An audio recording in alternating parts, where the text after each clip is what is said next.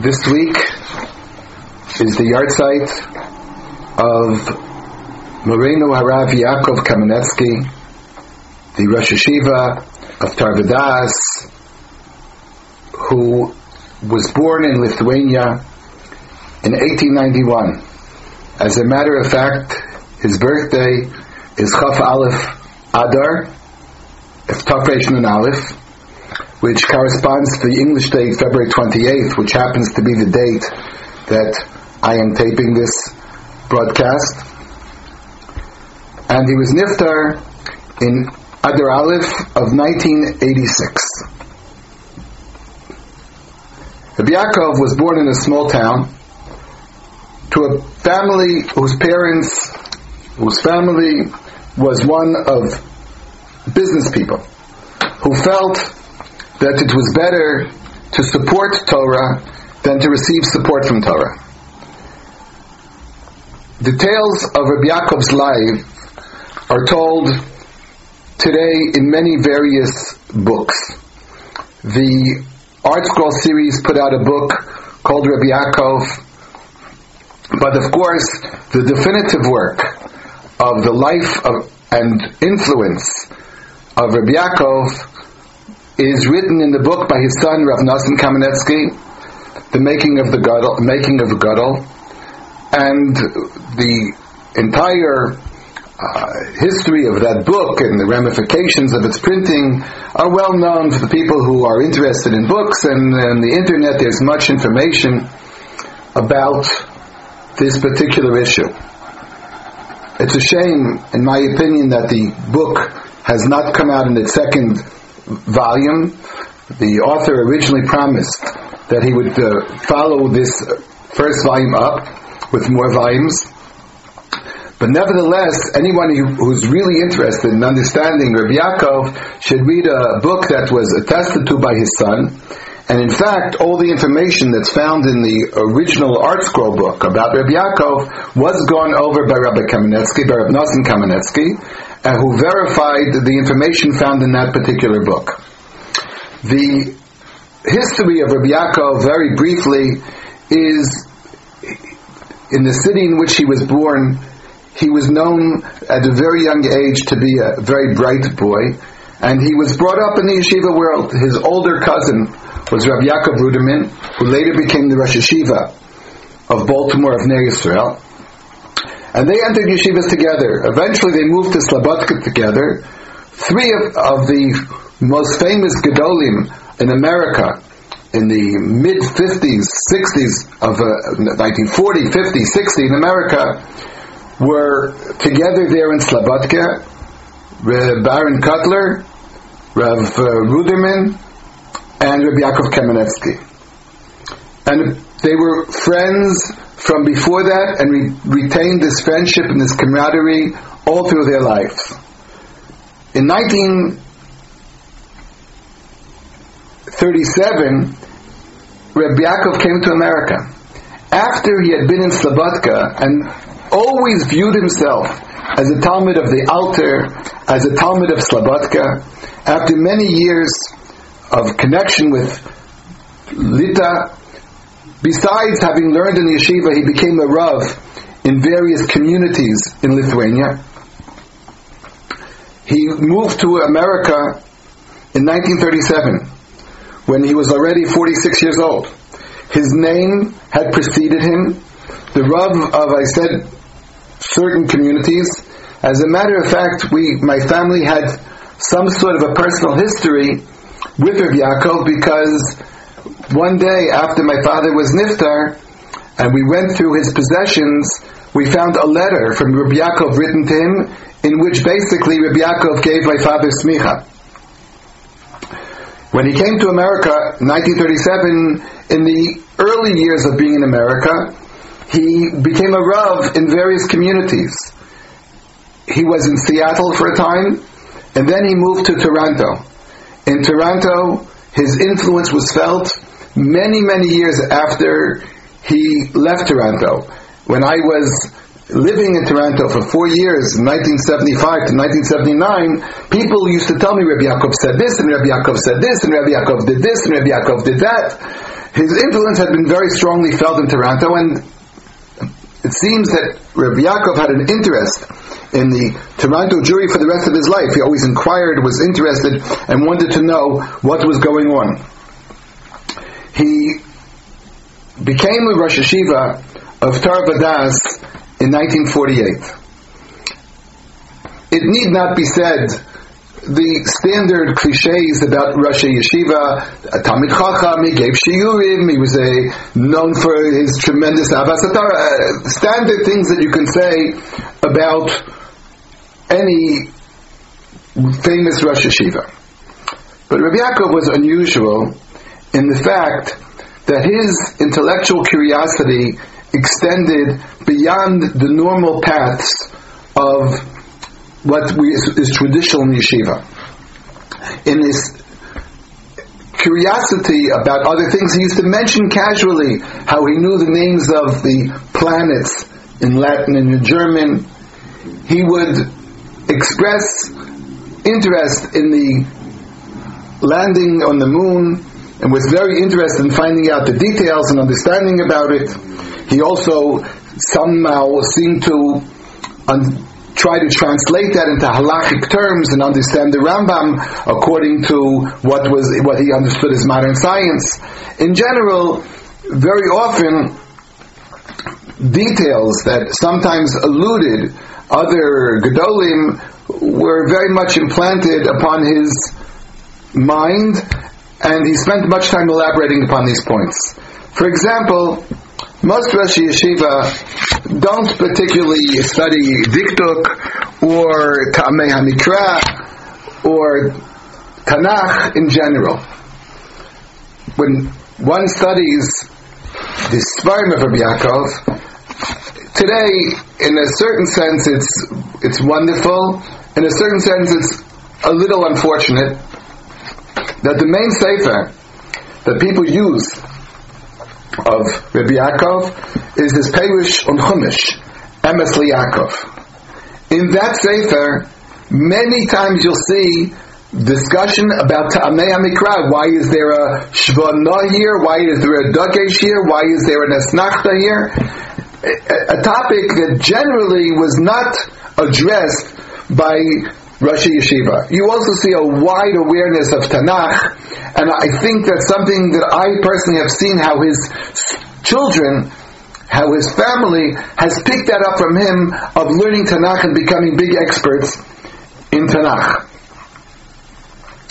I said it's fortunate and a little unfortunate that the Sefer Emes LiYaakov and Chumash became the Sefer, the trademark by which Rabbi Yaakov is known.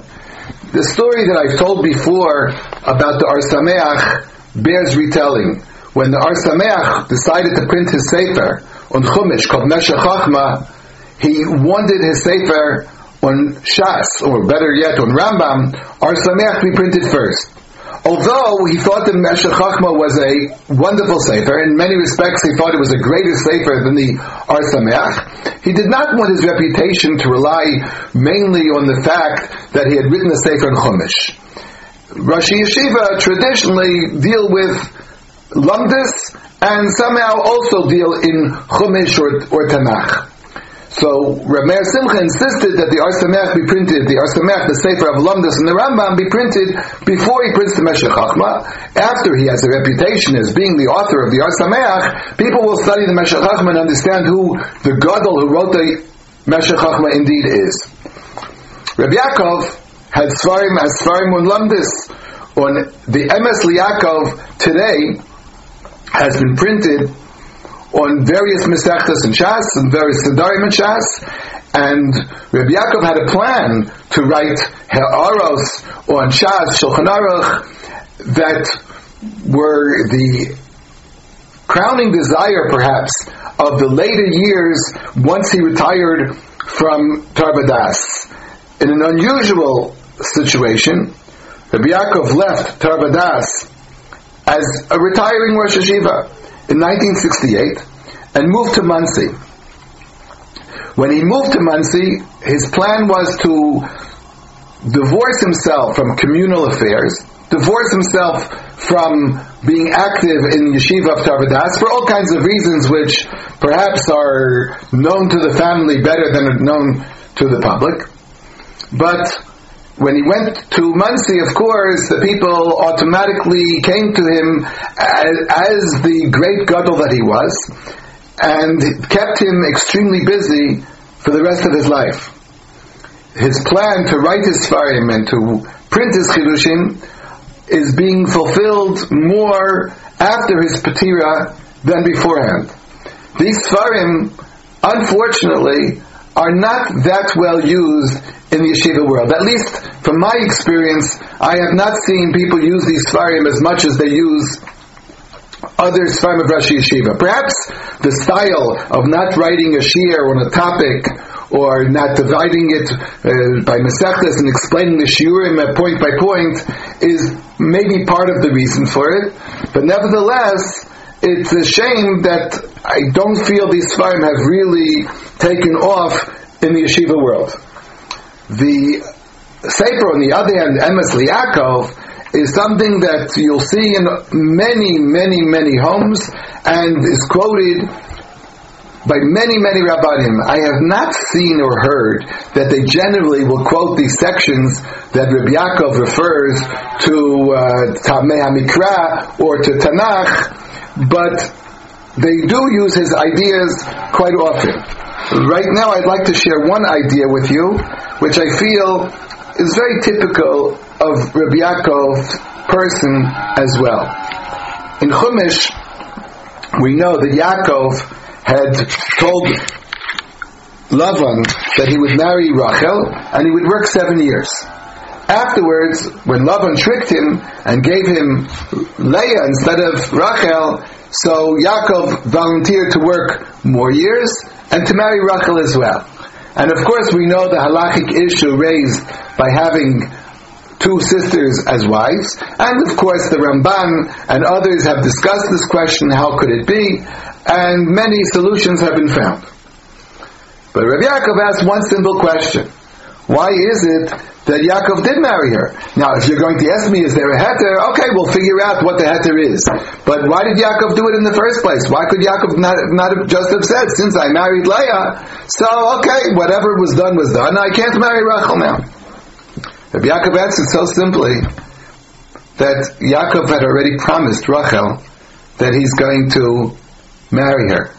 Inasmuch as a heter could be found, he should not break his promise to Rachel because of his personal adherence to frumkeit, the halacha, which need not be observed. You could find a heter for this.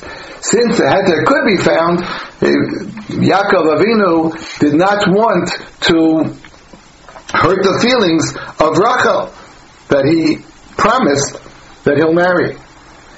The one other particular point of Rabbi Yaakov that I'd like to point out was all the people who talk about Rabbi Yaakov can talk about his lumdis, can talk about the shiurim, can talk about all the standard things that you see about Rosh Yeshiva.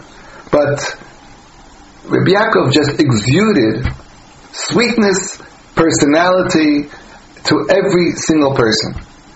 Whenever anybody came to his house, whenever anybody saw him, almost every picture you've seen of Rabbi Yaakov, there's a big smile on his face. And I'd like to relate one personal incident that occurred between me and Rabbi Yaakov. I only met him once in my life. But that time, I was visiting Monsey. I stayed at a friend's house, Rav Shimon Cohen, and he had another guest at the same time, Rav Moshe Hirschler. Moshe Hirschler was a well-known Talmid Chacham who lived in Yerushalayim, who published many Svarim of Rishonim as well as his own Chidushim.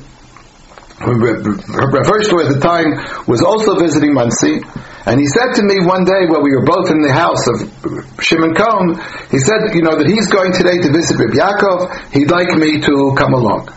So I said, of course, what a privilege, I'm going to visit Rabbi Yaakov Kamenetsky. I went in, and Rav Hirschler introduced me, and Rav Yaakov turned to me and said, "Was macht der Vater? How's your father?" Now my father was a well-known Rav in America, and many, many people knew him, and many people knew that he was not always in the best of health. For many, many years, he he was known to be not in the best of health. So Rabbi Yaakov asked, "Vas machta fater? How's your father?" And I answered him. And then he turned to me with the same smile, the same tone, "Und vas machta mutter? And how's your mother?" And I said to him that, wherever I go and I meet Rabbanim or at Rosh Yeshiva, many of them ask, "How's my father?" They all know about him, they know about his history, they know him personally. But I said, very rarely has anybody asked me about my mother. And I found it a little bit unusual that the Rosh Yeshiva will ask me about my mother. And his reply to me, with his typical smile and sweetness, was, "Why should I not ask about your mother? When I came to visit your home in Baltimore, she took such good care of me. She prepared everything for me. She cooked, she baked, she washed, she did everything for me. Why shouldn't I ask about your mother?" This attitude and personality of Rabbi Yaakov is perhaps one of the greatest legacies of Rabbi Yaakov. The Sfarim on Shas, perhaps they will be more used. Perhaps they're more used than I understood. His Sefer Emes Yaakov, the classic, everybody knows and uses. His legacy is also found in his family. All his children are famous Rabbanim in their own rights.